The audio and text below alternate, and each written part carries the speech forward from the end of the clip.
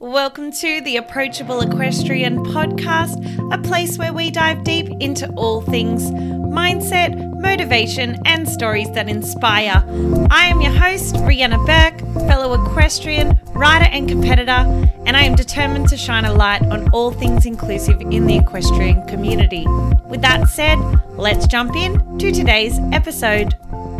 Hey guys, welcome back to episode 28 of the Approachable Equestrian podcast. Today was really cool, something a little different. I got to speak to the wonderful Beth from Sydney Equine Practice. She is a vet who specialises in lameness and rehab, and it was really interesting talking to her about her journey of how she became a vet and also what she does in her day-to-day life, how she juggles it all, and also just some top tips about when to call a vet, when to know if it's appropriate or not, and yeah, just to help you stress a bit less and create a better relationship with your own vet. So I really hope you enjoy this episode. I absolutely loved recording it with Beth. She was so kind and so easy to talk to. So yeah, just love it. And if you like what you hear, please hit subscribe and also leave a rating and review on iTunes. And also you can actually leave ratings now on Spotify. So that's very exciting. And if you could take 10 seconds, it would absolutely mean the world. So here we have it. Let's introduce Beth from Sydney Equine Practice. Thank you so much for coming on the show today. It's very exciting.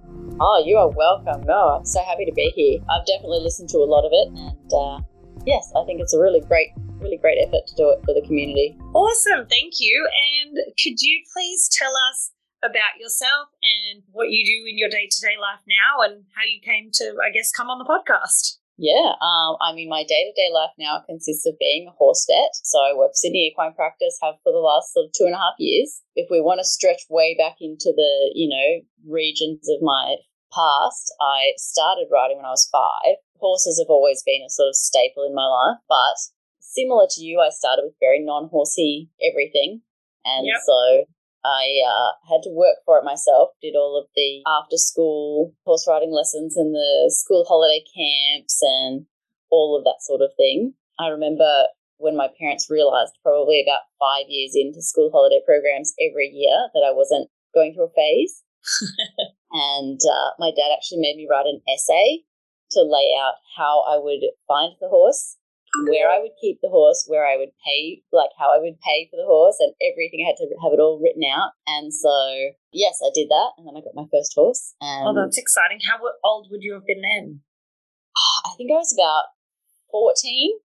Oh, wow. So you really proved yourself. Like, that's a lot of years going back again and again. So that's a lot of, we had family friends who had horses on a farm just outside of Yass, because I grew up in Canberra.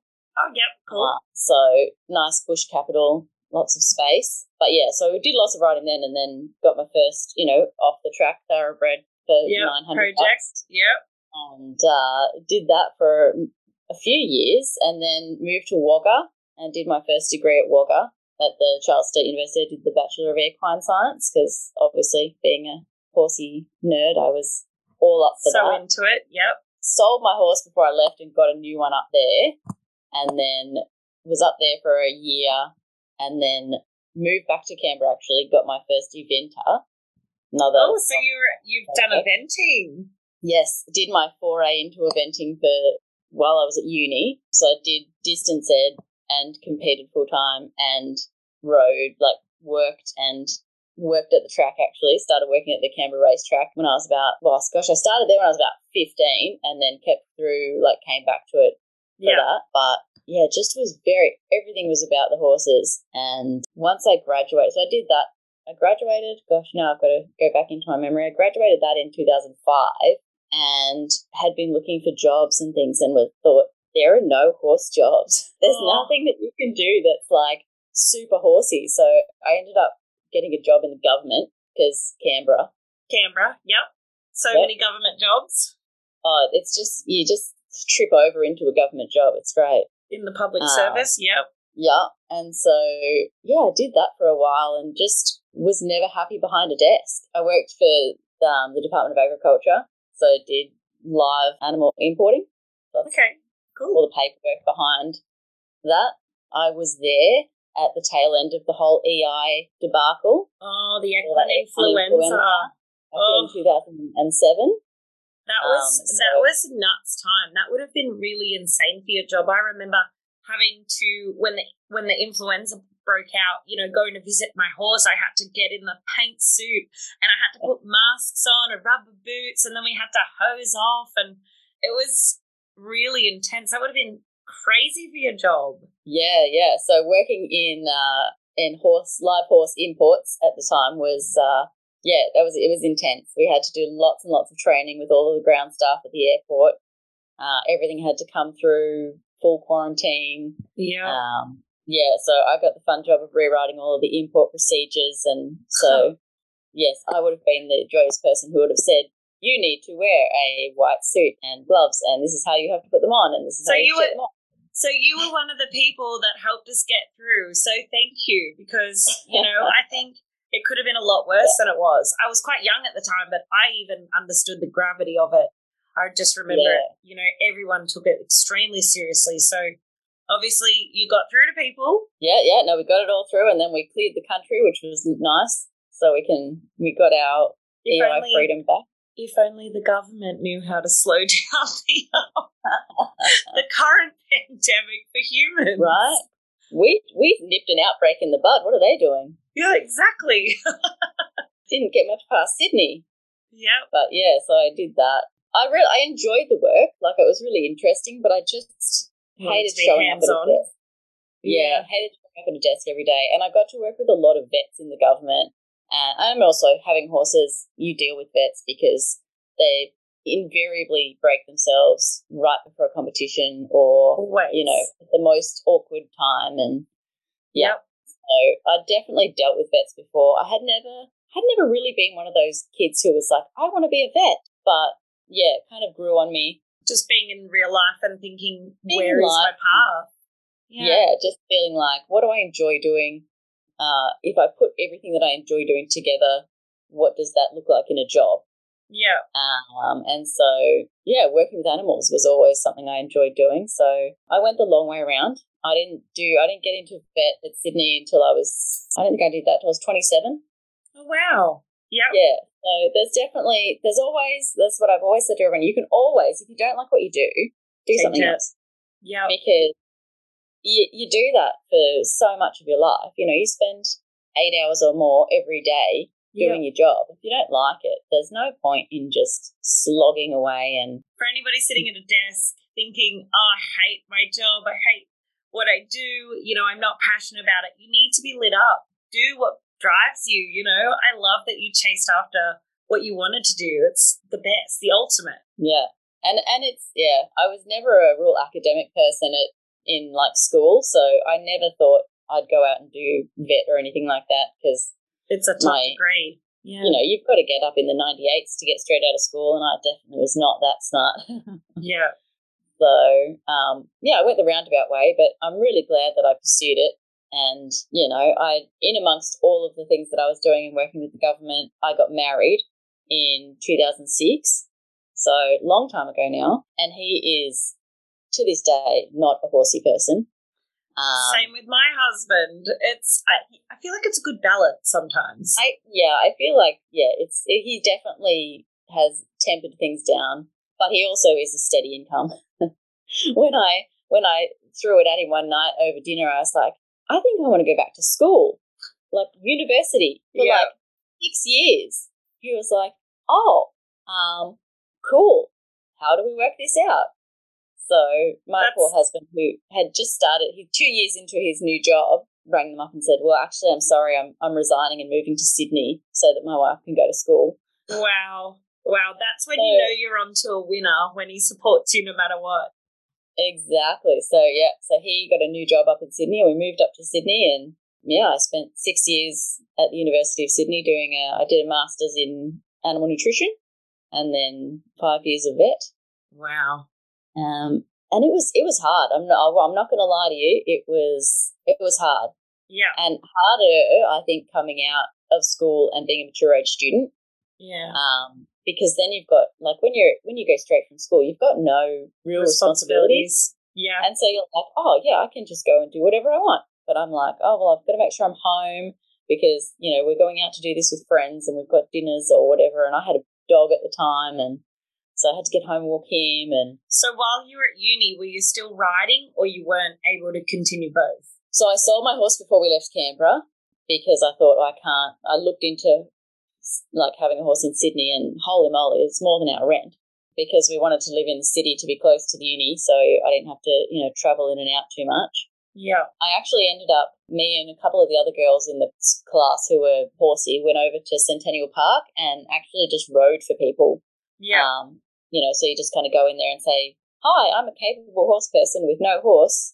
Can I, ride your horse? Exercise horses for you. That's awesome. So went and did a bit of that in my, not so spare time, and had a bit of fun, had some friends with horses, and so I kept able to just dabble in and get on a horse every couple of weeks, and that was pretty good. Really, Sydney is not great for large animal. They don't do a lot of large animal focus in the vet course. Okay, so it's great vet course. But it was very, very small animal focused. So I really had to work hard to make sure I did sort of additional study on the side, and I was the Equine Veterinary Australia rep for my uni, and so I went to Bay and Fallon, the big equine vet conference. I was a student volunteer there for 3 years, and student volunteer for the EVA at Equitana for 2 years, and so got my hand in as many places as I could. Yeah, I think that's what you have to do. Just constantly put yourself out there to, get where you want to go, and, just not be so shy and keep moving forward. And Yeah. So got through all that. So that I graduated in 2015. Yep. From vet, and jumped on a plane and moved to America. So that was my trade off. So my husband then decided that he would do his MBA at Wharton, at the University of Pennsylvania. Wow, that's a big business school, isn't it?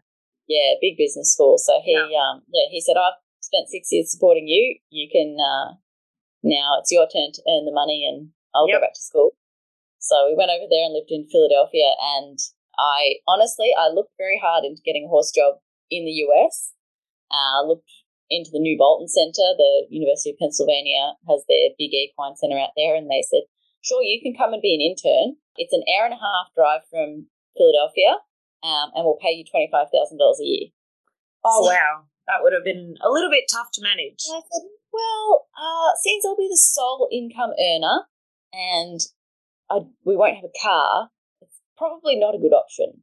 And I've only spent how much money to get a degree in the first place, and how many years training to be qualified to do these things. Yeah. Maybe not the right payoff for what you've put in already. Yeah. So I thought, look, it's probably going to be a fairly short-term venture in the US. So I went and got a small animal job, just worked with dogs and cats.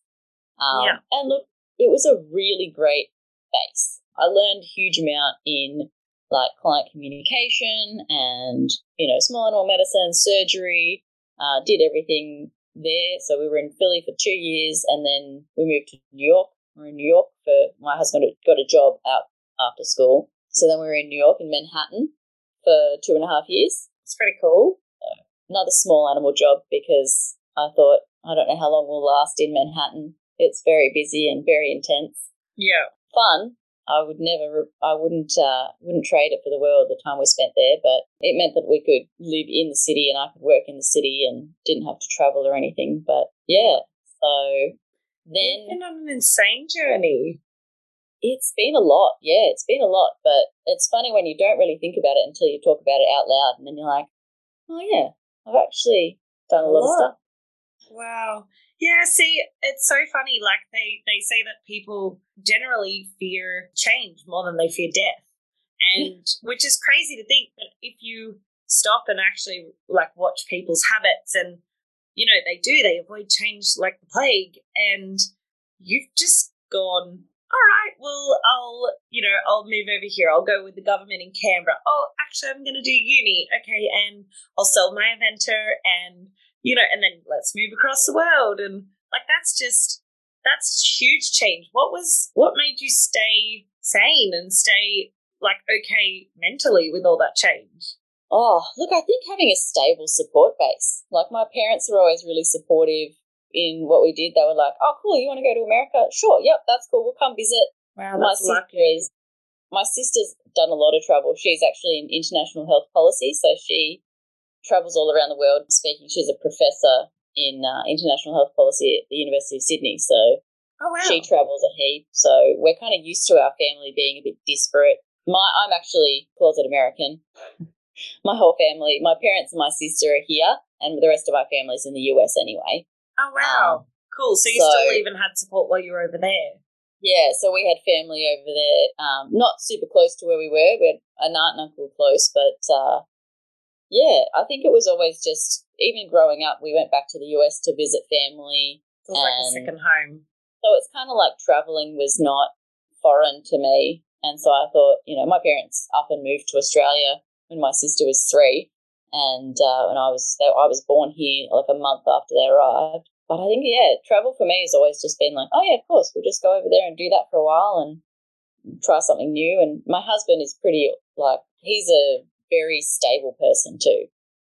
So he's a good grounding point for things and always and up for anything too. Yeah. So. See, it's funny, like you speaking about your husband being so stable, and I know this is really left field, but I just came to me. But I notice with so many friends and even just, not even friends, but acquaintances, and, they get really sucked up in the drama of relationships and they forget that you're best to choose somebody who you can see yourself just, having a great life with when you're old one day, chilling on a porch, like going, wow, that was a cool ride, not like, remember all those arguments we had and the drama and the heat of it all. It's like that, none of that matters. And I think definitely having that support base would be, I guess key for travel. So So what made you decide to come back? Twins. Okay. Yeah. So can we get into that? That is a whole big thing to unpack. Yeah. So we found out we were having twins I guess that would have been 2018. So August-ish 2018, we found out we were having twins and we were like, oh, shoot.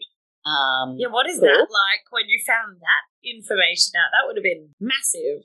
Yeah. So, we had already talked about having a family, so it wasn't a shock to be going down the road of having a family because we were like, look, it's never going to be a good time. That's one of the things that I've always, I've talked to heaps of my friends. They're all, you'll never be ready. We've got friends right from executives to, startup people and just a huge range of people that we know. And you always end up, I don't know, it's got to be a woman thing. You always end up having that conversation of, when do you guys think is a good time to have kids? Have you guys thought about it? Do you think when is a good time? And we've always come to the conclusion that it's not ever a good time. As a woman, you have to write off a good 12 months of your life. Yeah. By the time you get through being pregnant for 9 months and then 3 months postpartum, at least you're recovering. Yeah. It's a solid 12 months of slog. And so it's just not, there's no sort of sugarcoating it. It's just not. And so my husband and I had sort of said, look, he was working again. So we thought, look, if I've got to be off work for a little while, that's okay. I had a good job that was really, it's easier for sure to be pregnant as a small animal vet than as a horse vet. I've not been pregnant as a horse vet, but I am a horse vet, and I know it would be very hard in my job. From a danger factor or just a physical? Yeah, I think both, everything. A huge problem at the moment would be x-rays. So I do a heap of x-rays at the moment, and you can't do it all when you're pregnant. Yeah. And then also, you've got to pick stuff up. You got to get in and out of your car all the time. You're always lugging heavy equipment everywhere, and that's the sort of thing. But yeah, when we were in the US, I'm a very type A organised person. So basically, the moment we were after that first trimester, and we were allowed to tell people, we had fun dropping that bomb on our entire family from over Skype. Wow. And then I just sort of systematically went through and said, okay, I'm going to need people to come over and visit in shifts. And you're going to stay for 2 weeks and you're going to help. And it's going to start with our sisters. My husband has a sister and I've got a sister. I said, you two will be coming over in the first round because they'll be the smallest. And we need the youngest, most useful people who have already had children. Yeah. So you can stay for 2 weeks and then... And the younger ones can deal better with the sleep deprivation. Is that the Exactly. thinking? Yeah. And they also most recently had, so my sister's got 2 daughters and my sister-in-law has 3 kids, so 2 sons and a daughter. And so we're like, you most recently remember what it's like to have a tiny baby. So that'll be the most useful. So for the first 3 months, we had rotating family staying in our tiny 2-bedroom New York apartment. See, now that is an idea. I love your thought process behind that. Like, talk about having a plan. Yep. And that's, one of the biggest things that I'll say to anyone who has kids, whether you've got 1, 2, 3, however many you have, help. Don't be afraid to ask for help. Yeah. Because I've met so many people who have said, oh, those first few months, they were just terrible. I didn't get any sleep. I never got my hair done. I never took a shower. And I said, you know what? Like, I'm not going to put too fine a point on it, but I had twins and I got up every morning and I took a shower and I got dressed. Mm. And that was my, it's small, but that was my self-care. And I said, I'm going to start the day and I'm going to get dressed. So I'm not going to hang around in my pajamas all day. And it does make you feel a bit gross and, you never on the front foot. Feel like you're awake if you're not showered and dressed, I feel. I think also, it might sound silly, but my dog really got me through a lot of it because I had to go outside twice a day to take him for a walk. So that was my mental, break was, no, I've got to go. Whether I've got a baby strapped to me or not, I don't care. I'm going outside. I'm going to go for a good long walk with the dog, and then I can come back and it just gives you a mental break of just being outside and away. And I think that's, one of my big things is just being outside. I could never be one of those people who sits inside all day. Yeah. I have to be outside. I can imagine. Well, especially seeing as you've gone into large animal vet, Yeah. So then, you came back to Sydney with the twins, so you'd already had them by the time you came back? Yeah, so they were 6 months old when we moved back. They were born March 2019 and we moved back September 2019, which actually worked out in pandemic timing very well. Yeah. Because we weren't stuck in a tiny apartment in the middle of Manhattan during the pandemic. Yep. So, that worked out. I actually got my job before we came back. That was a funny story in itself because we were talking about moving home. When are we going to move back? Should we wait until they're a year? Should we do this? Should we do that? And I said, look, I'm going to go on Kookaburra. So that's the, vets and vet nurses job site in Australia. Okay. Yep. I jumped on there and thought, all right, what's an equine job? I said, that's it. I'm done with dogs and cats. I want to work with horses again.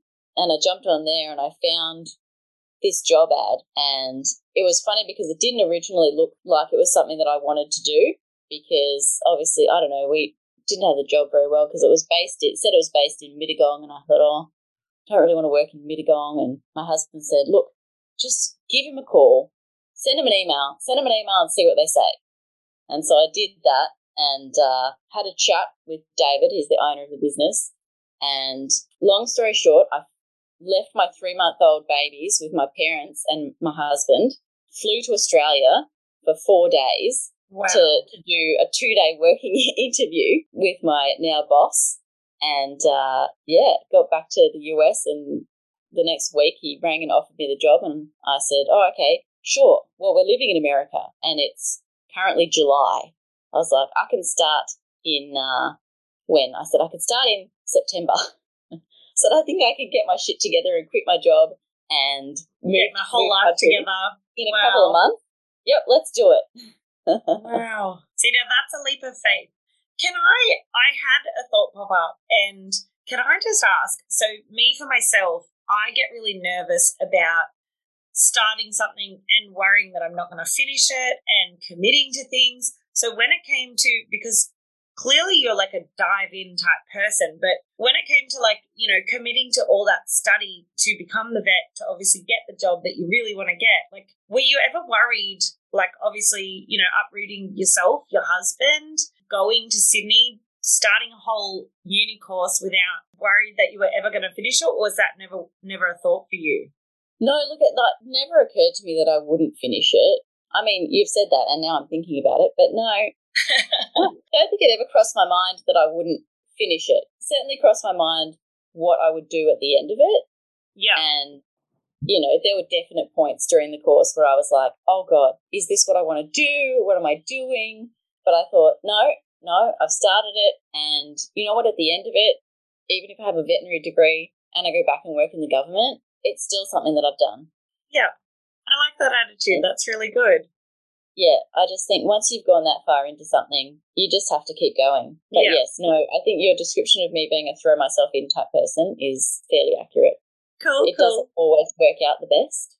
Sometimes I throw myself into things and it's... I don't know. It sounds like it's been pretty good so far. You've got your husband, you've got your uni degree, you've got the experience of living overseas. Yeah, I think definitely my throw-ins have been more successful than not. Yeah. As you kind of wind it together, my pros outweigh my cons. Yeah, I think that's a good way to look at it, especially if you're in the middle of one of the cons, you're like, oh, everything's crap, but then look back, check it out, see how you go. So, sorry, side topic, but you're right. Back to where we were. So you've got the job. So did it end up being in Mittagong or? Yes, so look, the funny thing is we're totally ambulatory. So my Prado's parked out front of my house and that's where I start every morning. Our office, we have an office in Mittagong. So all of our drugs and our office lady live, they're all down in Mittagong. So twice a week at the moment, I drive down to Mittagong and we've got clients down there. So obviously Laura Wallace lives down that way and we do stud work for Silverdale, Millburn Creek, a bunch of different studs down there, and there are a few other small performance horse people and things down that way. So I'm usually busy when I go down that way. But yes, so it did, once I actually talked to David and he was like, oh no, we do lots of work at we do heaps of work at Randwick, so the racetrack and Rose Hill, and so which is more Sydney based for anyone that doesn't know. Yeah. So it worked out really well, and yes, I have a debt of gratitude to my boss for going out on a limb and hiring me, because obviously I'd been out for 4.5 years, but only done small animal work. Yeah. So he's having to base his decision on me being a horse person from, back in the day. Yeah. And, definitely very grateful for him to have taken that leap and got me on. And I think it works out that we get along really well. So that's so good. So now with your massive schedule, I'm assuming you have quite a large schedule when it comes to all your vet work, but with your large schedule and having twins nonetheless, how do you go managing your day-to-day life with all of that? Because I know a lot of people on here would obviously consider it more from a riding perspective, but still, how do you find obviously juggling twin boys and then your work life? So somebody else could obviously think of that as maybe their riding life or whichever, but yeah, how do you manage it all? A lot of support. We actually have had live-in au pairs. So we've been in the fortunate position to have a place where we have a spare bedroom, and so we've had live-in au pairs. So the current girl who lives with us, she's from Brazil. Yep. And she basically looks after them at home. See, now that would be an idea for riders to, if they have a spare room, and it works out quite cost-effective, doesn't it, as well? Yeah. So it's about half the price of doing daycare. Yeah, okay. Particularly with the two of them. Well, it's the same for anybody that has maybe a 1 and a 3-year-old, and you want to have if you're a full-time rider and things like that. That's, okay, I'm glad I asked that question now, because I'm thinking about it for my future as well. How do I fit it all in with my horses? And the great thing is that because, I was worried about daycare and things because they don't open until 7:30 or 8, and I'm out the door by 7 most mornings. Yeah. So, and then that, don't want to leave my poor husband to have to, wake them up, feed them, dress them, get them ready, all that sort of thing. So, just having someone at the house. And, it's definitely a gamble. You've got to get the right one. And some people wouldn't like it, I don't think, having somebody else in your house. Yeah. I think that can be a bit confronting for some people, not wanting wanting to have your own space. Yeah. Whereas I'm a diehard extrovert, so throw me people anytime, doesn't bother me. Yeah. I just treat her like family. If she's around, she's around. If she's not, she's not. She lets us know when she's going to be home for dinner. Otherwise, we just kind of function like housemates. Yeah. And, the boys love her and she's been great. So really that's how I've managed it. Also, we're really careful about work-life balance. So last year, David had a baby, so he's a bit more familiar now with what it's like to have kids at home. And he's been really great with just making sure that work-life balance is a forefront of everyone. You know, I do start early, but I'm usually home by 3:30. So, you know, and I write reports and do other things, but I can do them from home. And so it's not really been a real issue with spending time with them. We trade weekends, so I only work every other weekend. Yeah. So yeah, I get a fair bit of time at home. I think it's also being really upfront with anyone that you work with. Yeah. Just saying, you know, I have a family and I want to hang out with them. Being good enough to be protective of it and saying, this is my rule. Please respect it, yeah. And I said, look, I've got kids and, you know, funnily enough, I'd like to hang out with them. Sometimes. I quite like them. Somehow I want to be around them. So, yeah, he was very respectful. You know, I just sort of said, look, I don't want to be home any later than 4 o'clock. Some days I get it. I've got appointments I've got to go to. I've got an emergency. Something pops up. Fine. Yeah, I'll do it. But as a general rule, I'm very protective of being home and hanging out with my family in the evenings and on weekends. And, yeah, it's been really good. Yeah, that's so good. What a good leap to take. I think paid off. Yeah, 100%. No, it's been really great. I'm very glad. I love my job and my team and being back in Australia. And finally working with the large animals.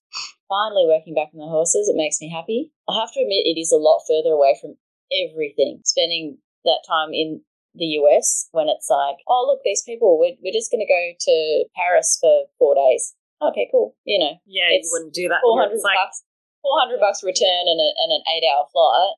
Wow. Whereas Australia, it's like, oh, we want to go to Paris. We'll plan it a year in advance and take 3 weeks holidays and 24 hours of transit and $3,000 and the rest. But anyway, yeah, it's an adjustment, but it's been nice being back with family. Yeah. So with your position with the horses now, you specialise in sort of lameness and rehab with horses. Is that right? Yeah, so I mean, we work with racehorses, so I generally just lump them all in the bucket of high-level performance horses. Yeah.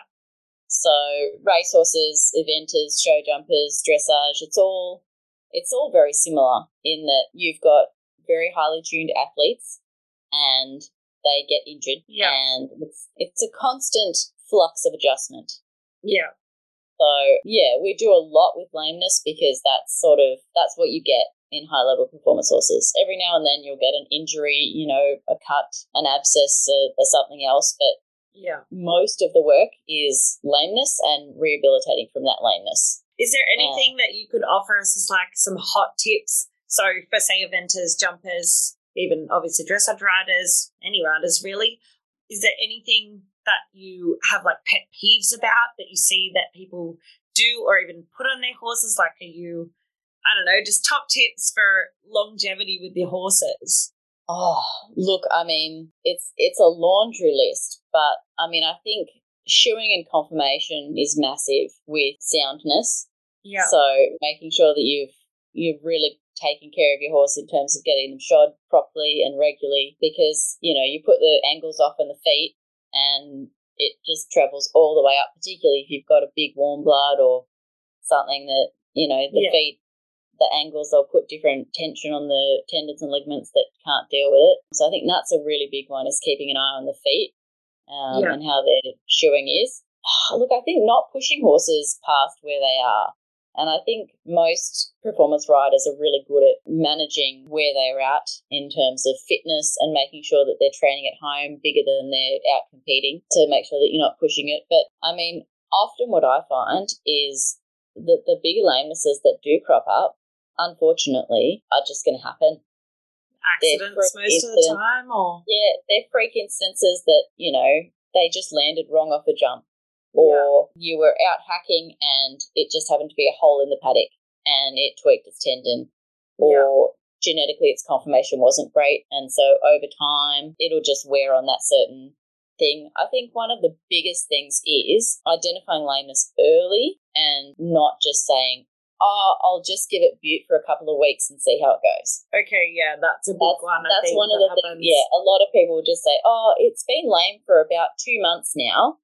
on and off, and I've just been giving it bute, and then it's come good, and then I've kept riding it. Yeah, and okay. Then it becomes a big problem. Yeah, so when is the time to call you? You know, like if we've got our horses going, and say, for instance, exactly like that, you know, your horse is a bit off or something like that, is it like, oh, quick, call the vet straight away, no matter what? Or is it, you know, analyze for a little bit, maybe, like, is there an amount of days you would go off or anything like that? I mean, look, it's such a, you know, how long is a piece of string, because it really depends on the horse. It depends on the extent of lameness, the knowledge of the rider. Yeah. You know, I mean, if your horse is hopping lame and it's got a big digital pulse and a hot foot, it probably has an abscess. Yeah. You know, it's sort of one of those things where people who have been around horses a lot and have dealt with horses a lot know what to look for. I know abscesses are horrible, but I must admit I get very relieved when I'm like, yes, it's just an abscess. Because you always go straight to the worst. You're like, has it blown a tendon? Has it done this? Has it done that? And then you're like, nope, it's that sweet little thing that just needs to come out. Yep, it's just a couple of weeks off work and back in. A couple of poultices. But yeah, look, I mean, I think it's a hard call to make, to say, you know, on one hand, I don't want to say sit on it, watch it, don't call your vet, but I know that people want to be a bit sensitive about, you know, not jumping onto the vet at every little off step and things like that. I mean, I think it's, you all know your horses, and that's the biggest thing is I fully respect that riders know their horse far better than I do. I've gone out to people who have said, look, my horse is off. It's not right. And I've had every other vet who said, no, it's fine, keep going, it's fine, keep going, but it doesn't feel right. And I think you have to respect the fact that they're on that horse every day and they ride that horse and they know if it's just not stepping through with one leg properly, so it's not actively lame, but it's just a bit uneven, and it normally that's doesn't much of a lameness. It's as much of a lameness as a head bobbing foot abscess. Yeah. You know, and I think being sensitive in that sense of saying, you know, yep, I did go to school for a long time and I do have a lot of experience, but I don't know your horse. I guess just not getting ahead of myself instead of saying, oh, you're being silly, like the horse doesn't have a lameness, I can't see any lameness, you know. Yeah. So It's not exactly like you're going to say, all right, let me up, I'll sit on it, I'll feel what you're feeling. It's not, you know, that's a hard thing as well. It doesn't quite work that way.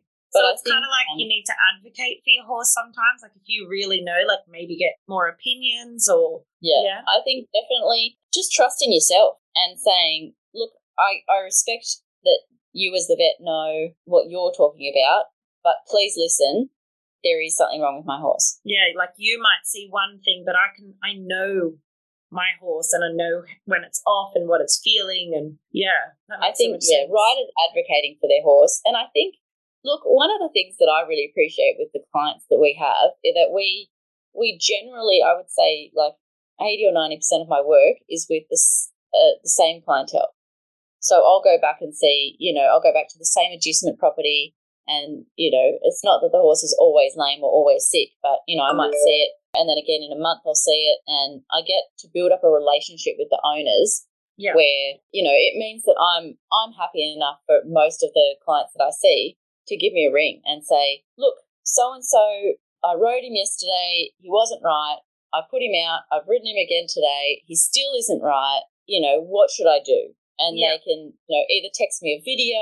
I love all of this new smartphones and technology, because I can say, get somebody to take a video of you riding, or lunge your horse and send me a video, and I can say, generally, you know, I mean, obviously I'm not a super vet, I can't diagnose things off a video, but a lot of times you can say, yeah, look, I need to come out and see that, or give it a couple of days and you'll be, you know, we'll see how it progresses.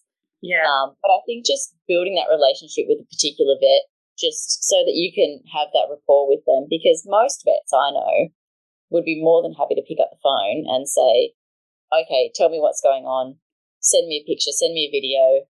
Yeah. And if I don't have to come out, I don't have to come out.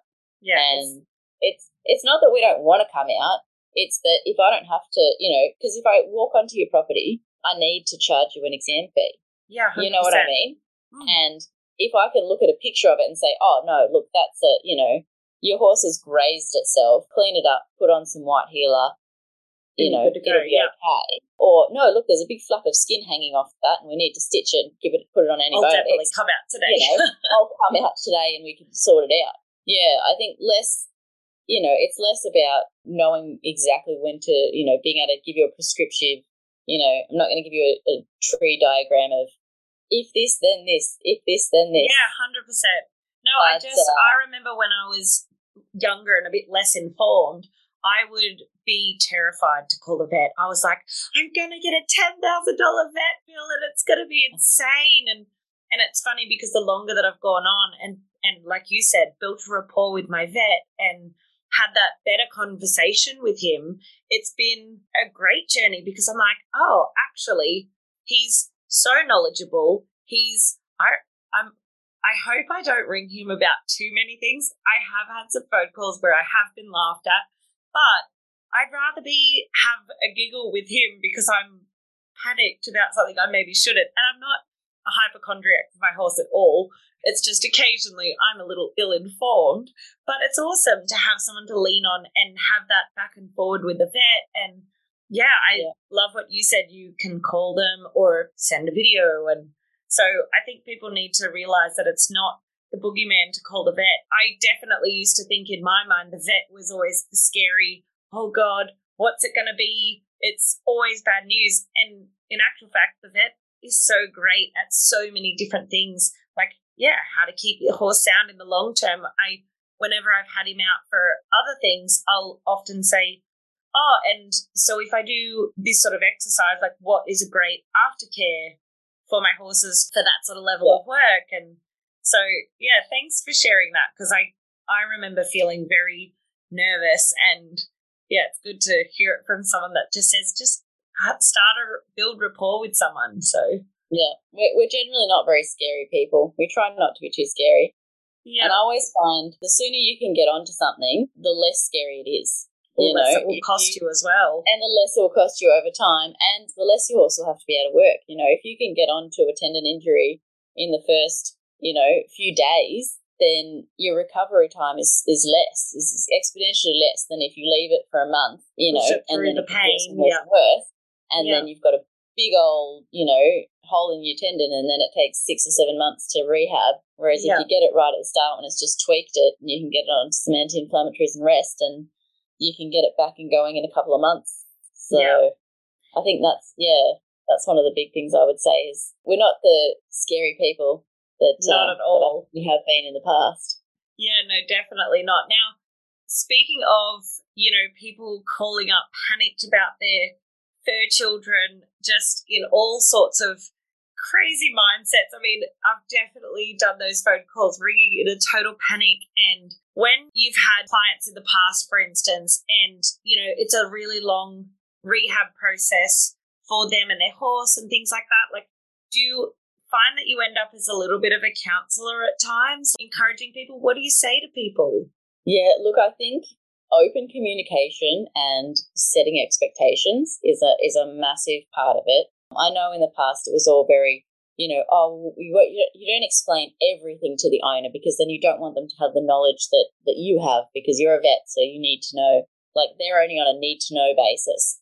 Whereas I think what really helps owners is actually just saying to them, look, this is what is wrong with your horse, and here is a step-by-step process of how we're going to fix it. And in that process, this is what will happen. In an ideal world, obviously not all rehab programs go to plan. Yeah. But I think just being open and making the owner feel really a part of the plan. Yeah. Where it's not just go put your horse out in that, go put your horse in that stable and I will come back and check it and you just leave it alone.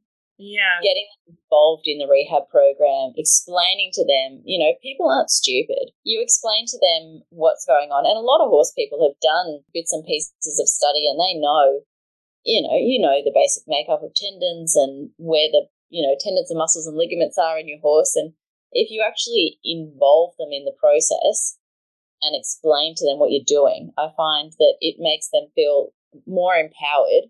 And generally when you feel more empowered, you feel more in control. And then if you're in control, you feel more relaxed. Yes. Whereas if everything feels out of control and you're like, I don't know when my horse is ever going to get better, if it's ever going to get better. I'm never going to be able to ride it again. Yeah. I don't know what's going on with it. I don't know what's happening. But I think if you can really just communicate, just be a person and say, look, I get it. This really sucks. I'm sorry that it's happened to you, whether or not it's at an event or not, or you're leading up to some competition, just saying this is the process that's going to go through. And I think too, just saying to them, look, in all reality, just be honest. If this horse is going to recover, most likely, or it's not. Yeah. And not stringing people out and saying, in your mind, oh, I don't think this horse is going to come good. I think even if we spend 6 months rehabbing it, it's still going to be lame. Yeah. Then you're better off and the person will respect you more if you simply say, look, I'm really sorry, but in my experience, this kind of injury doesn't come good. Yeah, it might be a trail horse, or it might be, you might get a paddock sound, or you might get it. It's got arthritis and you're currently show jumping at 1.30 m and probably you'll have to only show jump this horse to 1.10 m. And so if that's not going to be something you want to do, then sell it to somebody else as an opportunity. For them to learn, It may not be a, competition horse. But I think just involving people in the plan and making them a part of the plan rather than just working over their head or around them and trying to be all lofty and secretive. Just tell people what it is, get them on board. And I think from a rider's perspective, you need to stop and just be open and go, okay, this is reality. I'll just listen. I'll take a breath and don't stress out too badly until I know as much as I can, work through it. And so just before I get through to the end of our show today, I'm dying to know, are we getting back into riding ourselves? Look, I'd really like to. You miss it? I'm not sure. I do, and I do jump in the saddle every now and then with friends. Obviously I know a lot of people who have horses. Plenty. So I have had some very generous friends let me come out riding with them. So I've been in the saddle. I haven't been completely devoid of riding. But in terms of horse ownership, I think that's probably a little bit ways down the track. With such a young family. It's got a lot of work to do. And at this point, I love going out riding, going out hacking with friends. But I spend so much time with horses every day. At the end of the day, I've got to be honest, looking at a horse is not something that's high on my list. Yeah. Yeah, it kind of almost burns you out for any extracurricular activities. Yeah. Yeah, no, I love my horses during the day, and I really enjoy doing horse stuff and talking to horse people, and then I just come home and go and do my bar class or go swim in an ocean pool or something. Nice. Yeah. Nice. All right, well, before we do wrap it up as well, I will get into our question and answer at the end, so it's just a bit of a quick fire question and answer. So, what is your absolute favourite and least favourite things about life with horses? Oh, look, my absolute favourite would have to be just being outside and the people that I get to deal with in conjunction with the horses. Yeah. But just being outside chatting with people that are great. Horse people are great people. Yeah, I think so too. Yep. And look, very, not exactly horse related, but my least favourite thing, particularly at the moment, is the flies. Yeah. Can't. They're everywhere. They're in my car. Horses and flies are just hand in hand. And I've been finding that I've been getting bitten so much lately, by is it the marsh flies? They've just been getting me all the time. I have welts everywhere. Yep, they're intense. Yep. All right. What is one piece of advice that you would give your younger self if you could go back? Trust your gut. Go with what you feel is right. Just throw yourself into it. Yeah. Don't let people tell you you can't do it. If you want to, just run after it. Yeah. Nice. And what is your favourite hobby? Oh, being outside, camping, hiking with my family. Cool. I love it. There's clearly a theme here. Really a theme. So, and what is your favourite memory or achievement? I can't really top getting accepted into vet school, to be fair. It was something that once I wanted to do it, I really wanted to do it, and just opening that link in the, on the email and having say, yes, we want you. Yeah. That was a pretty great feeling. Yeah. And it's a pretty hard road to get into vet school alone, isn't it? Let alone the course. Yep. Yeah. They don't take a lot of people. So, yeah. No. That was very good. Cool. So, where online can we find you or follow the journey of the practice? Yeah. I mean, we've got a website. We are getting better at updating it. So that's just sydneyequine.com.au. Yep. And then we are on Facebook and Instagram at Sydney Equine Practice. Nice. And so did you have any people that you'd like to mention? Oh, the people we sponsor, we're so proud of them. I mean, honestly. Yeah, tell us all your riders that you've got. I mean, we sponsor Katie Taliana and we sponsor JPR. And look, we're just ecstatic with how well they're both going and couldn't be happier to be partnered with them. And then we also are partnering with Barrel Dressage. Oh, very cool. We're sponsoring them as well. And just love being able to get into the community and support the people that we do work for and give back, in ways that we can be helpful. Yeah, I think that's so important to be able to give back when we get so much out of it ourselves. So now, is there any other topics that we didn't cover or any last words of wisdom that you would like to offer? Look, I think you've done a good job and I think I've probably talked too much in all of this. Not at all. I think definitely make friends with your vet. There are lots of good vets out there and we'd love to talk to you, and don't be afraid to just reach out and ask questions. Yeah. We're always happy to have a chat, and it doesn't have to cost you to just ring up and have a chat.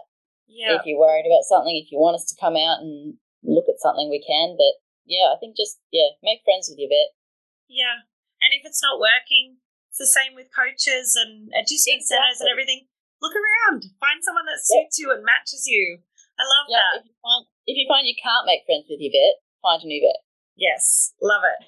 Well, thank you so much, Beth, for coming on the show. It's been awesome, and it's a really awesome different angle as well to look at it from, your perspective. Obviously, you might not be riding at the moment, but you're putting so much in and you're so involved in the equestrian community. So it's been an awesome way to look at it. So thank you so much.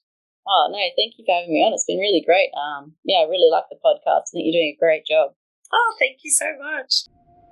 Thanks for listening in to another episode of the Approachable Equestrian podcast. If you loved anything that you heard today, remember to hit the subscribe button so you never miss an episode. Also, if you could take a couple of seconds just to leave a rating and review, it would absolutely mean the world to me. And also, it'll help others like you find the podcast and hopefully help them on their journey. Until next time, have the best day, and I'll see you all again soon.